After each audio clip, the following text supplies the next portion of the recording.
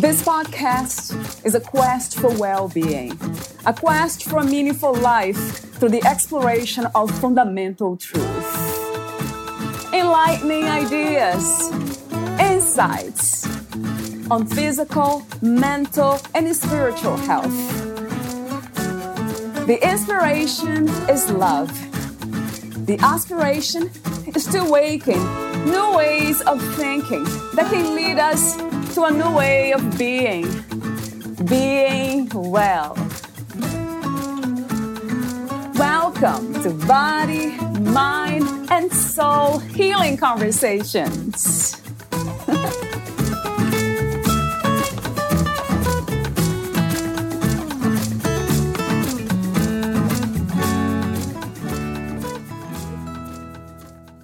When we skip the beginning phases of anything in life, we forget to gift ourselves the beginner's mind. The beginner's mind is where we connect with our inner child. Valeria Teles interviews Natalie Croix, the author of Living Life in Light, A Yogi's Journey. Natalie Croix has been on the spiritual and healing path since childhood.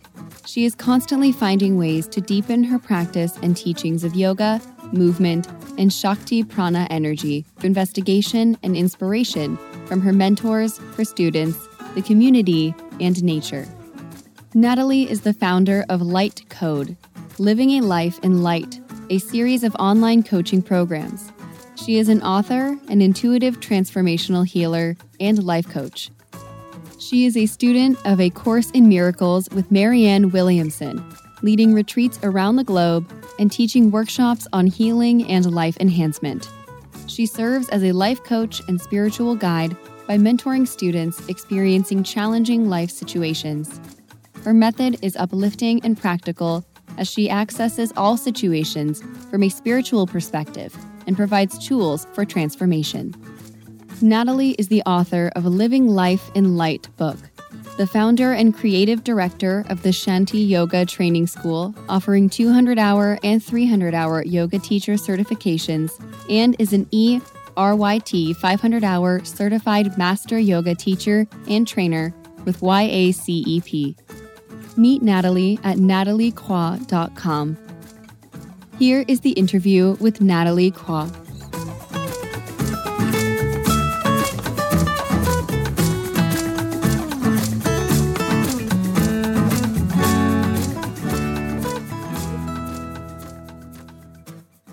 In your own words, who is Natalie Croix? Oh my God. Okay, that really caught me off surprise. Natalie Croix, it's so interesting because that's such a big question, right? Like, who is a person? It's so many things. For one, I'd like to say I really have always considered myself since I was a kid, or I should say maybe teenager, when I started having some awareness, citizen of the world. That's the first thing that comes up. I grew up living in many different countries, traveling. I went to one time I counted 12 schools or 11 or 13, something like that, many schools in different countries, friends from all different races, speaking 4 different languages with a mother from Brazil, a father from France, so that's my life. And I never really thought that the world was different. To me, the world was always diversity. And, and besides that, all the stuff that I know, yoga and meditation, healthy healing. But I was also a fashion model when I was young. I mean, there's so many different aspects of one human, sometimes sad, sometimes happy, Right. Oh, yes, I do know. Tell me about it. Thank you for the question. Yeah, thank you, Natalie, for your answer, your wisdom. It makes me think about the idea that some human beings have that judgment, that we sometimes judge others because they're different. So what do you think are the obstacles to seeing life the way you do, or the way perhaps I do too? That's a very good question. Okay, so maybe I'll start with a conversation I was having earlier today with a friend of mine, that human beings have so many parameters. I don't know if you say it like that, but like I'm thinking like like a box. Like you are told that this is good, this is bad. You are told all these things and you believe it.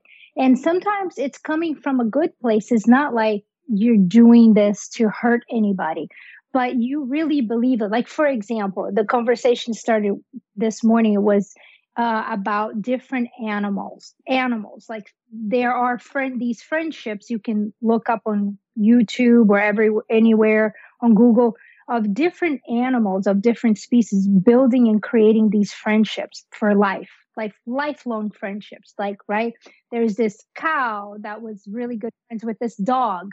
It's all over the internet.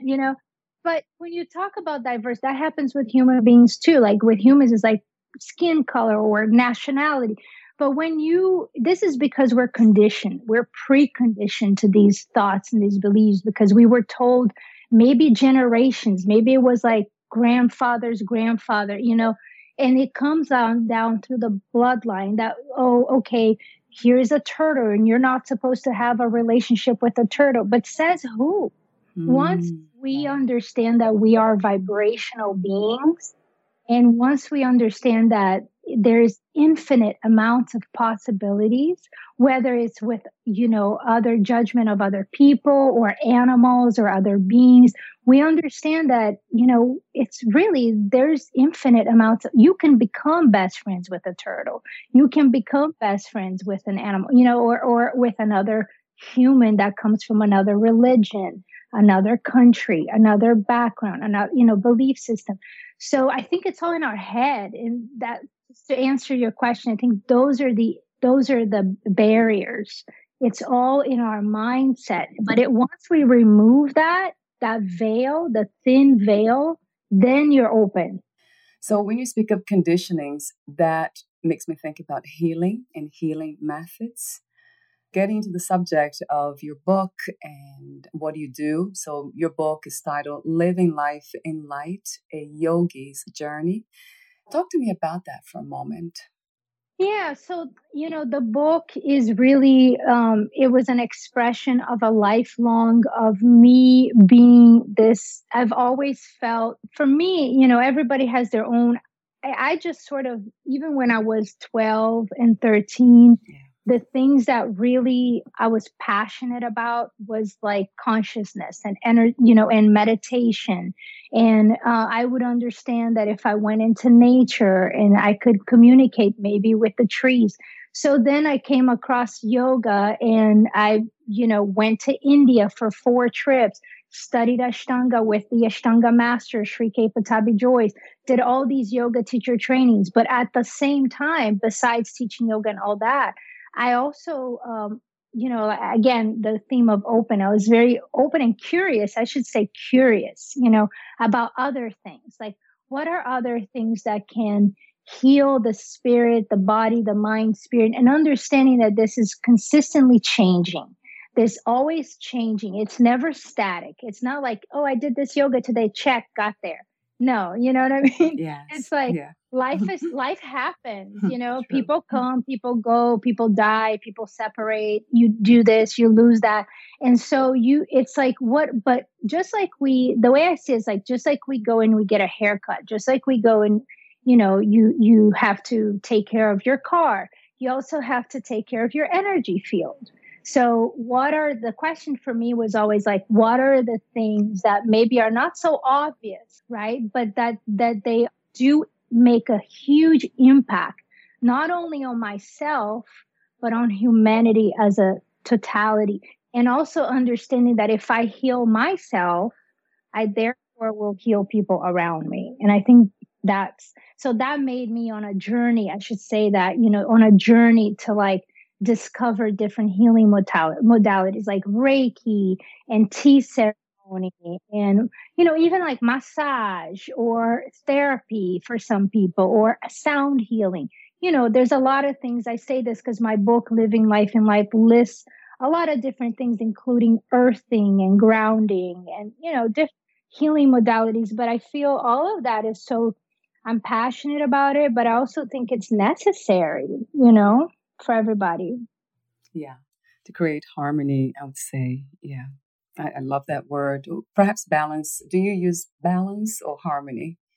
Love both of the words. I always go back and forth between both those words, but I think balance is so great, especially when we think of today's world, there's so many different things going on. And even like you and I were very connected online and we love this, but it's also nice to balance to get away from it and go to the woods or go Mm, swim in the ocean, yeah, yeah. it's like so many things that we can do, but then we don't have to do all that. We can also use the internet and teach online. And I'm open to the different things if we can find that balance.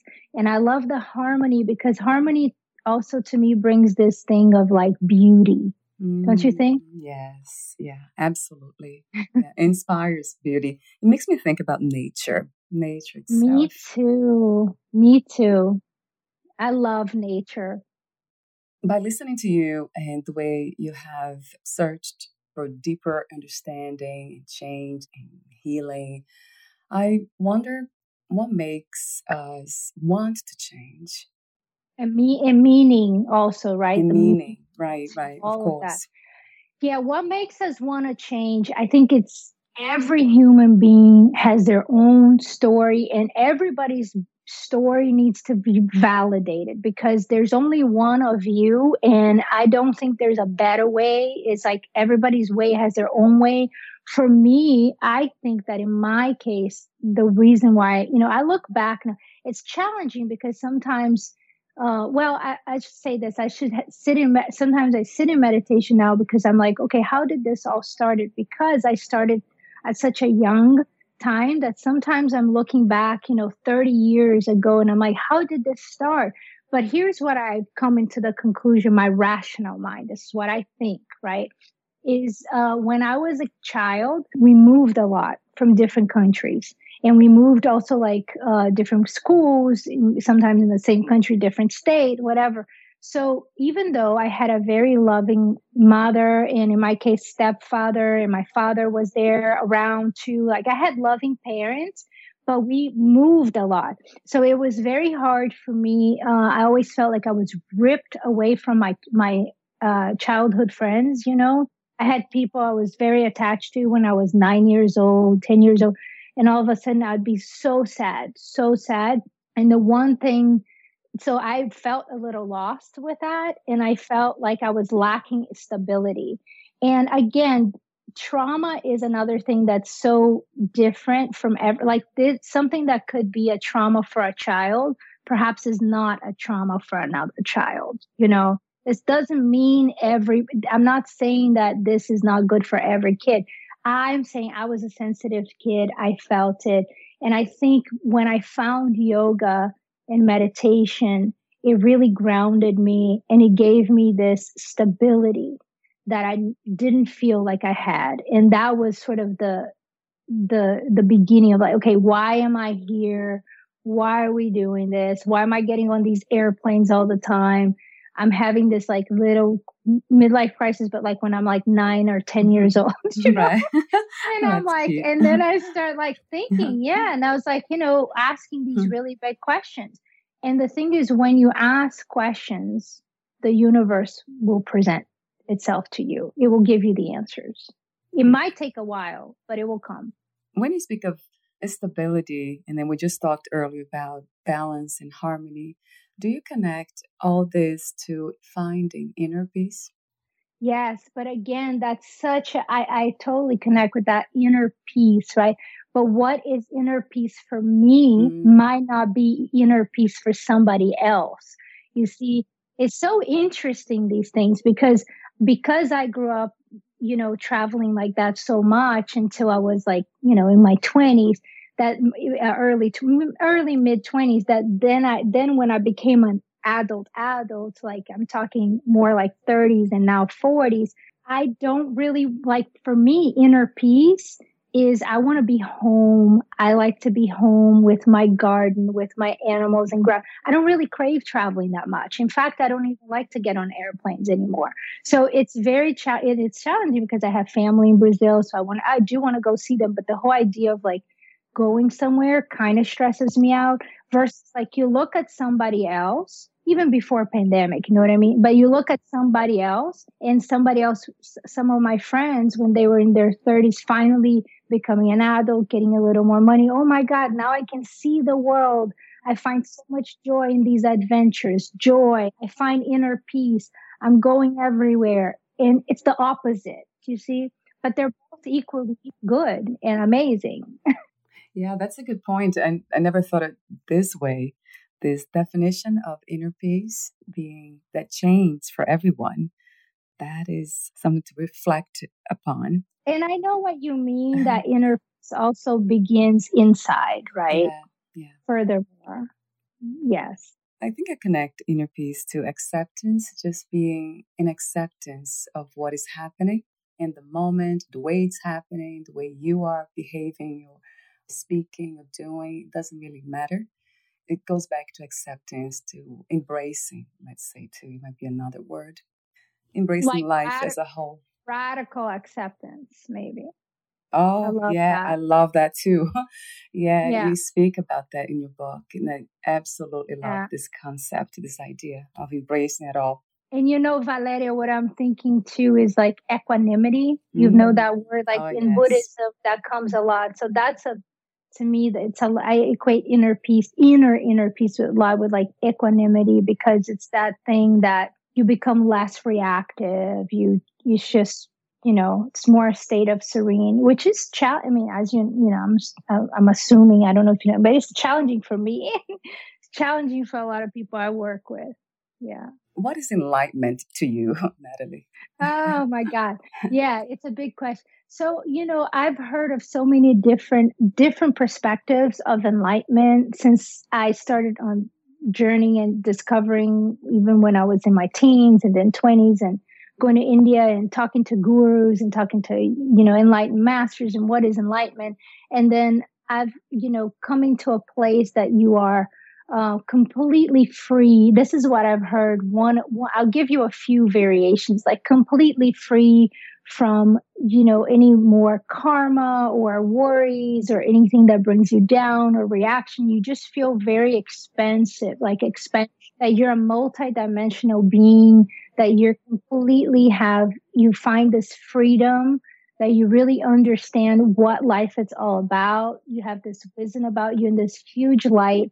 And then there's this concept that you can, from there, transcend and decide in the yogi principles. It's like you could decide that you never come back to earth, that you're just like done, right?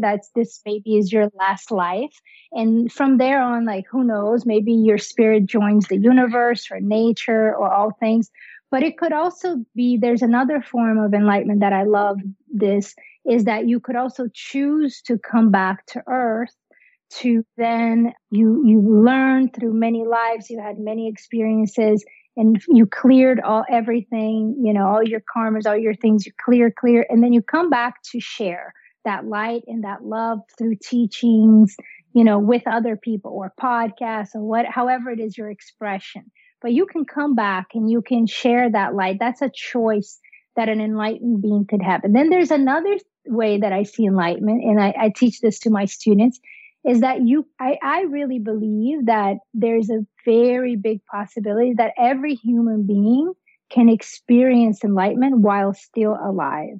Like, you have glimpses of enlightenment. So sometimes if you go to a yoga class and you have really good practice, I know, because yogis can relate to this a lot. And then at the end, you're like, oh my God, and it's like that yoga glow that they say. Well, to me, that is enlightenment. It's a piece of that light. And there's so many different things in life that can happen. Maybe a mother having her child be born, and in that moment, there was a sort of enlightenment. Maybe I've heard in the passing of a loved one, how sacred it is if you can sit with someone while they are taking their last breath. That could be a form of enlightenment. Like even your relationship, like your love for your dog in those moments. So I think enlightenment comes in different forms. Do you connect these ideas to what you call live in light? I think it's called samadhi, right? You mentioned in your book. Is that all related in a way? Yeah, in a way, yes. I mean, samadhi is kind of like the ultimate. It's when you reach this sort of enlightened level. But then, like in Buddhism, they call it nirvana. So different way. There's different names for it. But okay, I can tell you what living life in light is about. That title. That is this. It's that everything that you do is either creation or you're either destroying or creating. Another way to look at it, you're either connecting to the light or you're disconnecting to the light. I don't like say connecting to darkness, but like disconnecting from the light.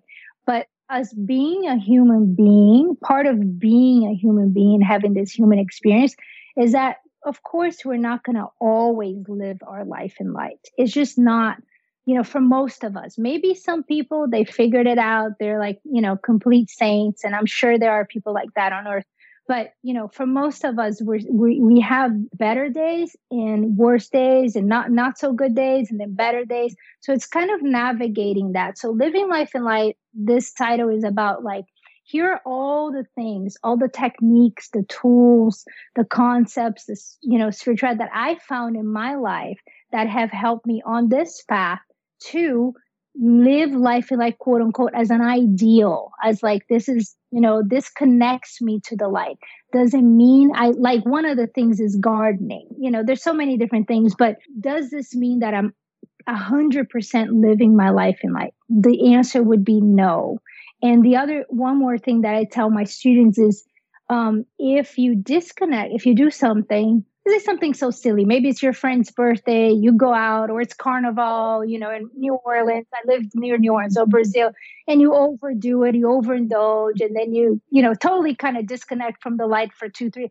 Okay, you're aware of that. So now, okay, we did that. You're human. That's part of human being. We're spiritual beings having a human exist. So that now that you know that, what are you going to do next? Okay, so maybe for the next 2, 3 days, you're going to go to the infrared sauna. You're going to drink more coconut water. You're going to now not drink anything for alcohol or anything like that for many days. So you do the opposite so that you come back to a state of equanimity, to a state of more balance, like we were talking, So at all minutes, we are disconnecting and we're connecting and disconnecting. And I don't want people to be judgmental about that, but just have an awareness of what you're doing. What do you think is the purpose of life, the human experience? I think the human experience is to take care of our planet. Earth is our home. I think the trees are sentient beings. I think the plants are sentient beings. I think all animals in the animal kingdom, including humans, are exactly the same. Nobody deserves more than the other. And I think that we really need to, now there is a thing that the humans, we have this sort of intelligence that I wouldn't say is more intelligent, but I would say it's a little different. Like, because we can build like houses and cars and airplanes. So with that, I should say there comes a responsibility. And the responsibility really should be to primarily take care of our planet like it is our home, because it is, as it is, and the waters, not pollute the waters. Like we have to make choices every day. If your life can be just about enhancing people's lives around you, your life, people's lives around you and the planet, then that's an amazing life. That's an amazing life. Everything else is bonus. Everything else is like, wow, you can paint that beautiful painting. Wow, you can, teach an amazing yoga class. Like I teach yoga, but whatever it is, have an amazing podcast. Do all these things are amazing. But it starts with something so basic. We have to make the world a better place. And I know it sounds like very cliche, but it's important. That's why I think we are here to heal the planet. I think what I'm also trying to say is that human beings, we are so smart. We have the capability, right? We have the capability of stepping up, of like taking care of whether it's a dog or a turtle that you see in the middle of the street and is about to get hit by a car, or, or maybe like going and helping, clean water, or donating money if you can't donate time. But it's time that we all become more awakened in that sense, like every day. Oh, I love your message, Natalie. Beautiful Thank you. wisdom, profound wisdom, true wisdom to me. So thank you for that. Thank you. Well, I love all you're doing too. And, I love your podcast. It's so beautiful. All the guests that you're having, it's a lot of really good energy and you're very focused, right? If we are to make big change, we'll be together. You teach yoga. So I noticed that there are many different kinds and styles of yoga. So I'm wondering why and how do we choose one? It's a really good question, Valeria. So the yogis have something they call the margas.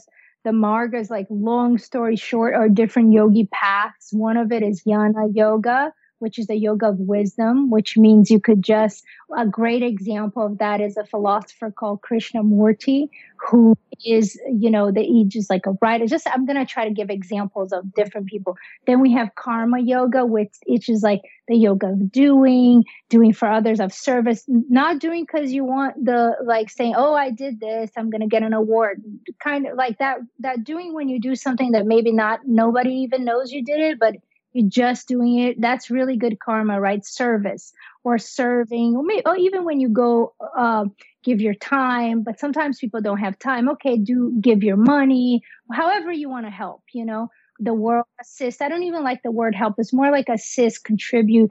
That's karma yoga, which is really beautiful.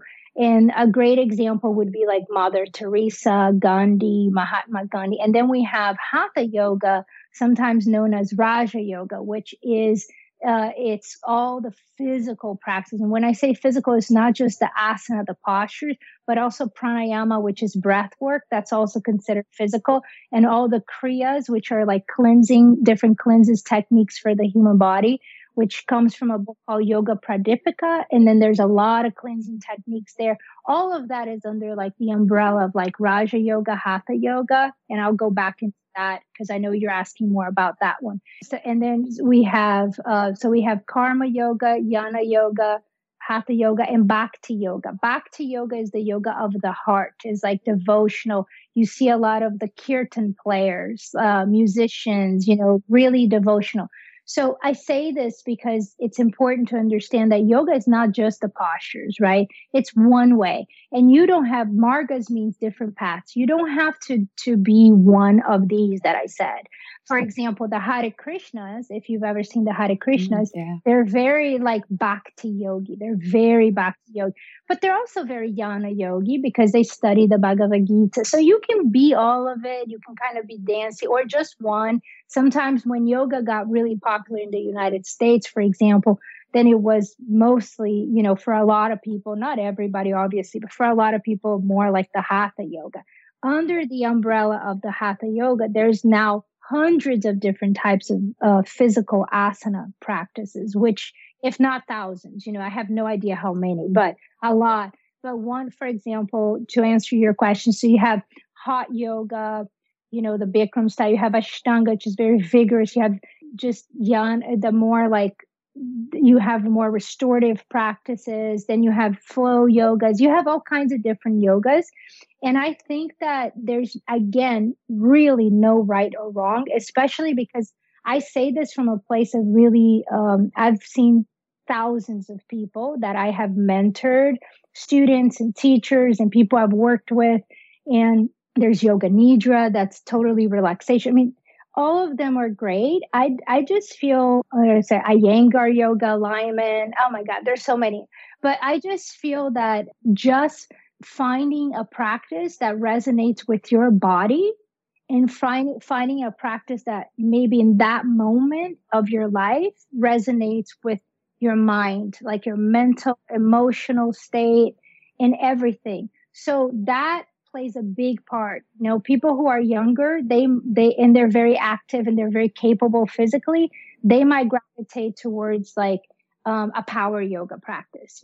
People who maybe are different age, their bone density is changing, everything's a little different. Maybe they want something more calm, more soothing. So, it's all good.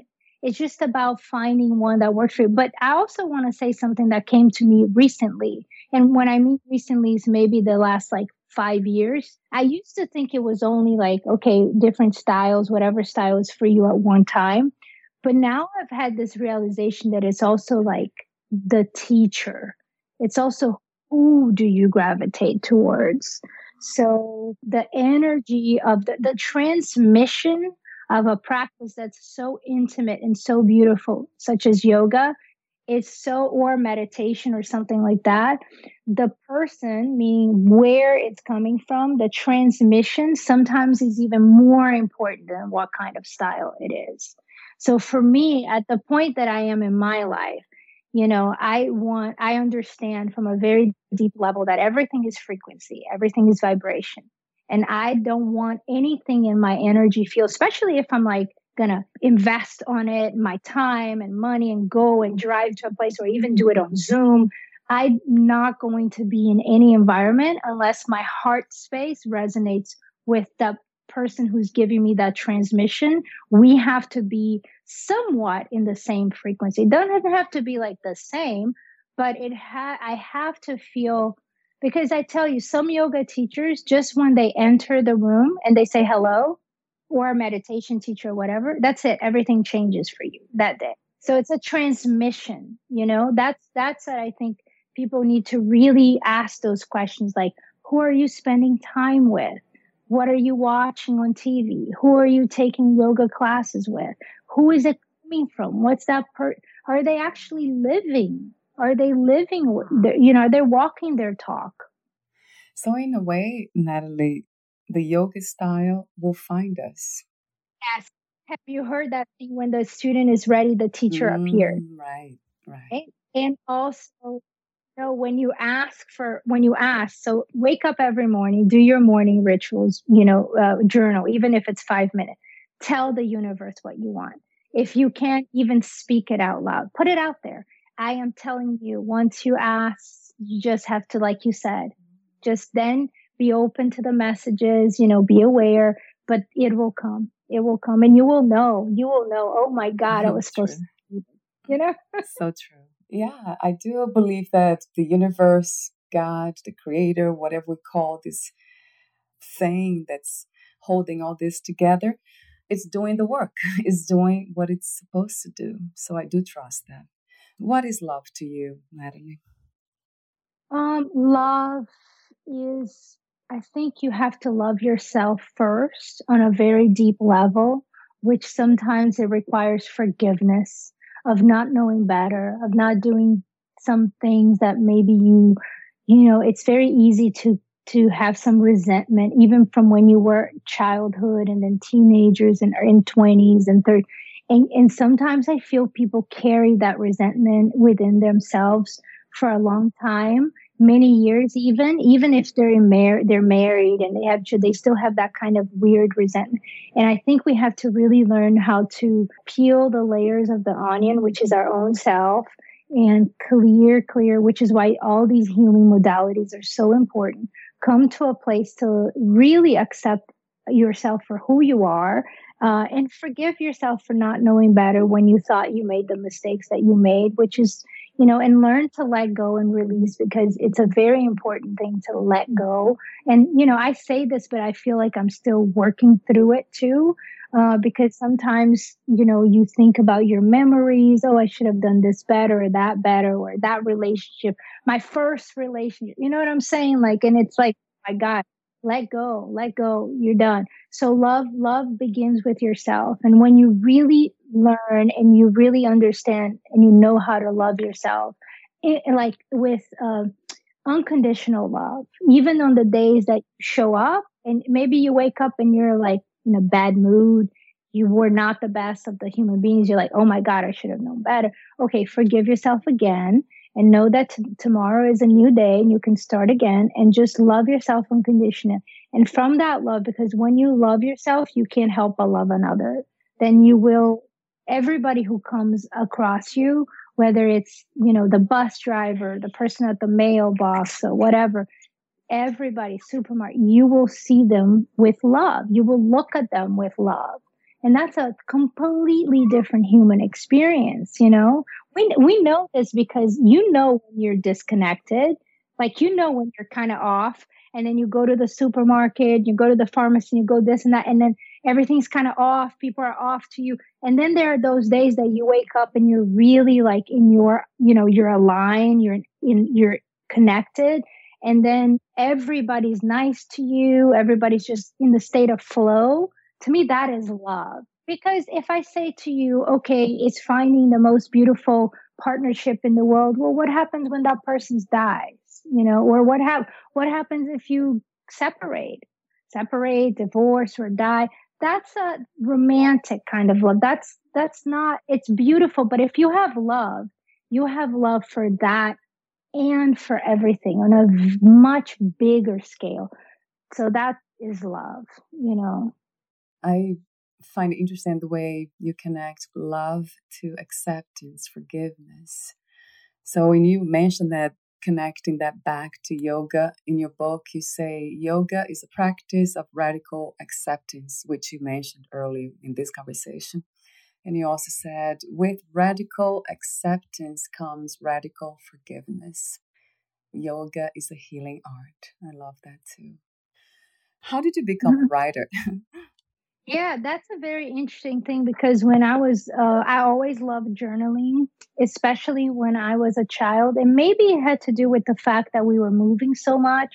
And I was maybe trying to I have maybe like 5 or 6 journals that I wrote between like the age of 8 and like 17. I think maybe it was me trying to find something, a meaning, trying to understand the different countries, the people, the relationships, why I left this person. Maybe because I didn't have that. I mean, I had really great friends, but because I maybe wasn't in one place the whole time, the journaling was my escape. It was my best friend. It was where I could really say everything I wanted to say, put it down, read it again, look at it again, understand myself. Oh my God, I thought like that a year ago. So that was a very interesting process for me.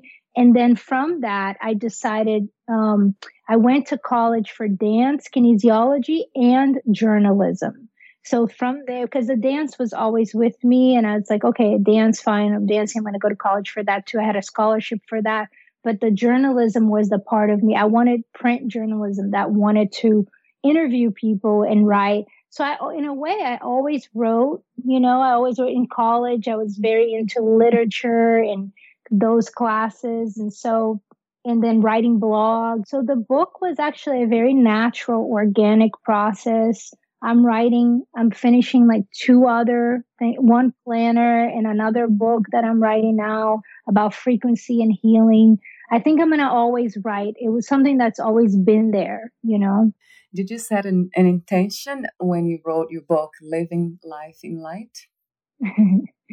I set an intention for this book so what I did is I programmed this book. I went into a very deep meditational state, and it wasn't just one day. It was like a conscious intention. While I was writing the book, I went into it and I programmed the book with distant Reiki energy healing. And my intention was that whatever household that this book would go to, that there's a healing light that is connected to it, and it would light up the space, bringing this Reiki, I'm sure the universal sort of love or sparkle of universe abundance and all that Reiki healing light into whoever came in contact with the book. So that was my intention, that the book would be like an omen to whoever got the book. And another thing about the book is that you can read it from beginning to end, but the other intention was that someone could hold it, connect with their heart space, take a deep breath, flip the pages, and then see where you land. And then that would be sort of the message of the day, your message of the day. So, yeah. I love that. You see, I just flipped the pages. I'm sorry and landed on balance. It's funny because and it's always like that, this book with me. Do you mind if I read this small passage? Absolutely. Yes, please. Okay. So I just landed and we were talking on balance. So balance. Life is about balance, finding the equilibrium so that we can navigate this life in the most peaceful manners with its ups and downs. When you feel a strong emotion arising, say to yourself, this too shall pass. If we are not mindful, it is easy to get addicted to our highs and our lows. When you are addicted to your highs and lows, life becomes a roller coaster and nothing is ever good enough. We all know people who are so attached to their feelings and emotions that everything shakes them off their center. When we are depending on feelings at all times, we become less efficient in life. So in this book, we have explored and continue to explore the notion of your life as a mission statement. So what is your mission statement? Everyone has one. Find it. Once you know why you are here and what kind of legacy you want to leave on our planet, then you must navigate your ups and downs in life gracefully, elegantly, with the intention of staying grounded in equanimity and not losing your center. Yeah. I love that too. We were talking about. So. Yeah. In your book, in the end, you also have your favorite recipes section. That was a surprise to me. Yeah. I do have a question. I have a few questions left. We're almost at the end. About vegetarianism, veganism. Is this something that's another path in a way, another way to live more in light? Mm-hmm. Yeah. So, I mean, I promote plant-based foods and plant-based eating, which is vegetarianism. And the reason is because one of the first concepts in yoga, it's a very big concept, it's called ahimsa. And ahimsa means nonviolence. And so when you can say nonviolent, what is nonviolent? Oh, yes, don't steal, don't go beat somebody. Of course, those are the very obvious nonviolence. But then let's dig a little deeper. Yoga and philosophy and mindful living and anybody who's connected to spirituality in a better way for all, then we have to go a little deeper and say, okay, what does this really mean? So if you're hurting someone else, you're hurting your own self. It goes back to that idea of love. So for me, it's really important because all beings, all species, all animals, doesn't matter who you are, where you are, also doesn't matter if you're, dark skin human, lighter skin human, what country you come from. The same goes for the animals. Doesn't matter whether you're a fish or whether you're a horse or a cow or a pig. I mean, we're all equal. That's the whole thing with equality. Equality is for all, not just in the human being world, So then if an animal, and then on an energetic level, so why is it that I have the right? Why is it that I'm entitled to, torture an animal, like, for example, like a pig as an example, and then eat it? To me, that doesn't make any sense because pigs are so smart. They're like smarter. They're as smart as dogs, if not smarter. It's just that, again, going back to what we were saying right in the beginning, the parameters, the limited, we were not raised that pigs are dogs. So, although in some places, a lot of people, my friend has a pig as a pet. So everybody is different, but the also on an energetic level, because everything is energy, like I was saying with the yoga teacher or the meditation teacher, I also don't want to put anything in my body. And this is just from a selfish point of view, kind of. I don't want to put anything in my body that the frequency and the vibration is not high. So what I would say to that, but I don't preach this, and I think everybody has their own journey, and you'll come to it when it feels right for you. But if you are going to eat a fish, maybe go fish instead of go to a farm factory. If you look at it in that perspective, hunting could be better because then at least the animals in the wild had a chance. It's just the whole slavery of the farm factory that I'm like, I don't like it. But then also putting on my body things that are nourishing. Like, it's amazing when you make a great smoothie or a green juice, or I love to make stews in the winter with lots of vegetables, root vegetables, like things that are good for you, kale. These things are great for our body. It's great for our digestion. I also follow Ayurveda. So, these are very good for your digestion, good for your body, gives you more vitality.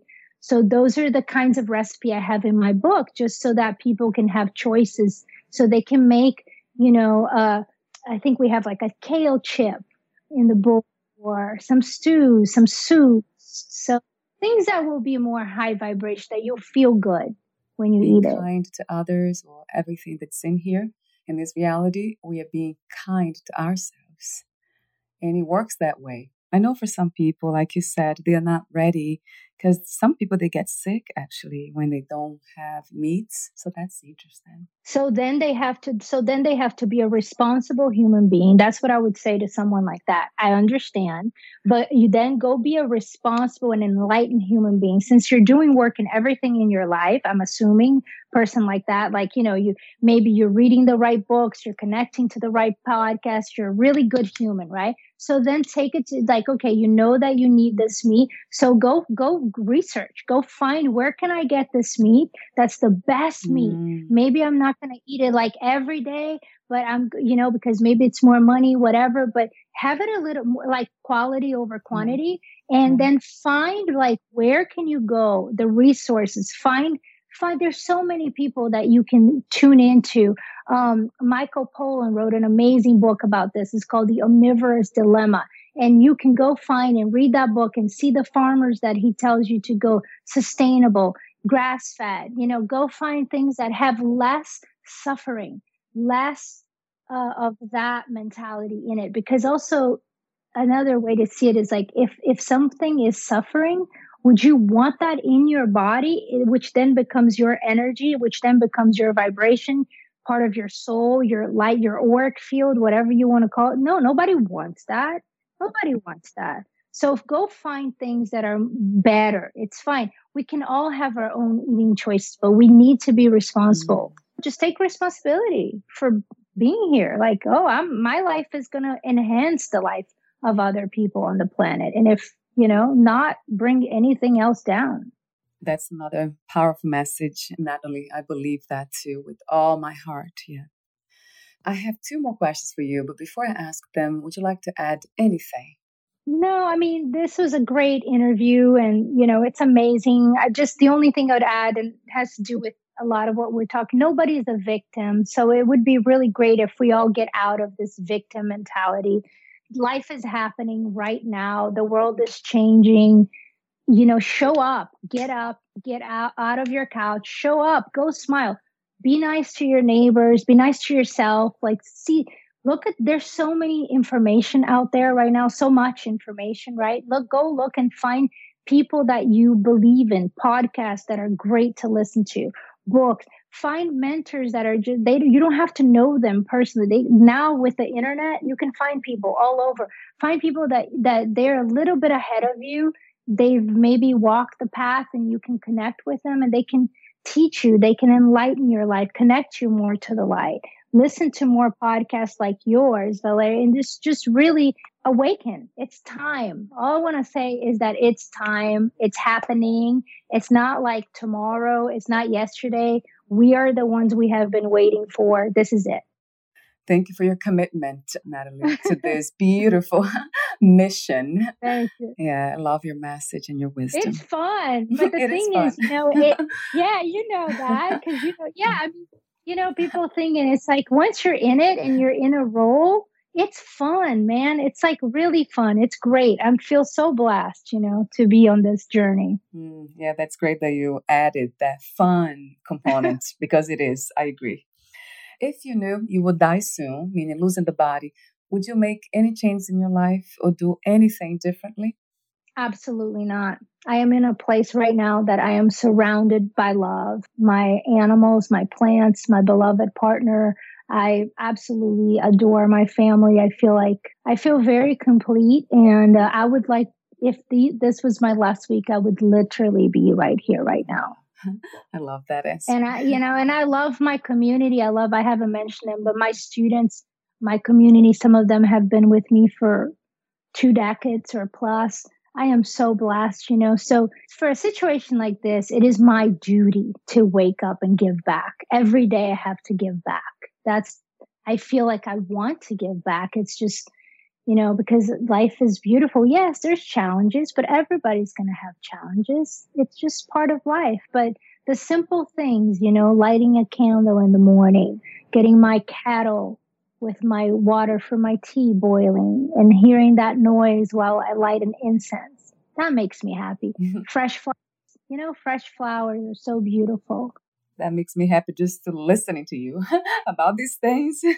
Yeah, I mean, we got to stop sometimes, and I say this from a loving place, but I work with a lot of people too, and I'm sure you talk to a lot of people too. Sometimes it's almost like something out there, that trip or that house or that car. Once you get that, it's like, no, it's happening right now. This is it. Make it beautiful. Every day is beautiful. What are 3 things about life you know for sure as of this moment? That's like I know this is going to be not maybe the answer, but it's so hard to know for sure anything. Okay. Yeah, I should say, maybe I should say that what I know for sure is everything is always changing. And what I know for sure is that the only thing that I know that is for sure is the impermanence of things. And that is a deep concept. It's something that I have had to be okay with, to sit in the seat of my soul with it, to also go back in meditations about my mortality, about death, but not just about that, but that the possibility that this beautiful life that I just told you that I love and that I would be here the last week could vanish in a heartbeat. Because, we don't know. A couple of weeks ago, we had a hurricane that came by where I live. There's different things that could happen. Sometimes you see situation, you're like, oh my God, this twister came and took this house, or somebody you really love could all of a sudden be gone in a split of a second. To me, it's really, it's a practice for me, a practice because it's not like I got their check, but a practice of like, be okay knowing that, yes, you love this, but it's also impermanent and I don't know what's going to happen.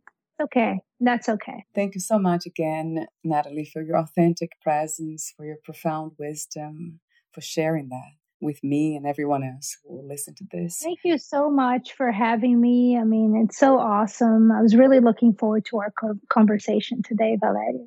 Where can we find more information about you, your books, products, services, and future projects? Thank you. So my website is Natalie Croix, which is NATHALIECROIX.com. My Instagram is @Natalie Croix. And then my yoga training school, which we do everything virtually now. We have a lot of different online programs and offerings, including some coaching programs on the side of the training school. We do 200, 300-hour yoga teacher trainings and classes and membership online, all kinds of stuff that I can't even remember all right now. It's ShantiYogaTrainingschool.com, ShantiYogaTrainingschool.com. Living Life in Light is in Barnes & Nobles, Amazon, also livinglifeinlight.com. And thank you. Pleasure. Awesome. Thank you, Natalie. So we'll talk soon. Bye for now. Bye.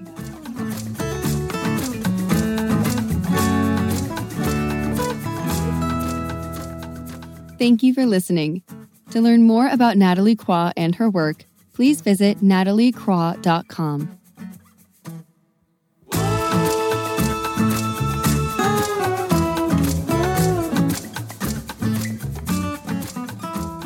To learn more about this podcast, please visit fitforjoy.org/podcast. I want to thank the Patreon members, Lawrence McGrath, Mark Basden, Terry Clayton, and Aidan Vickrock. Thank you again for listening, and bye for now.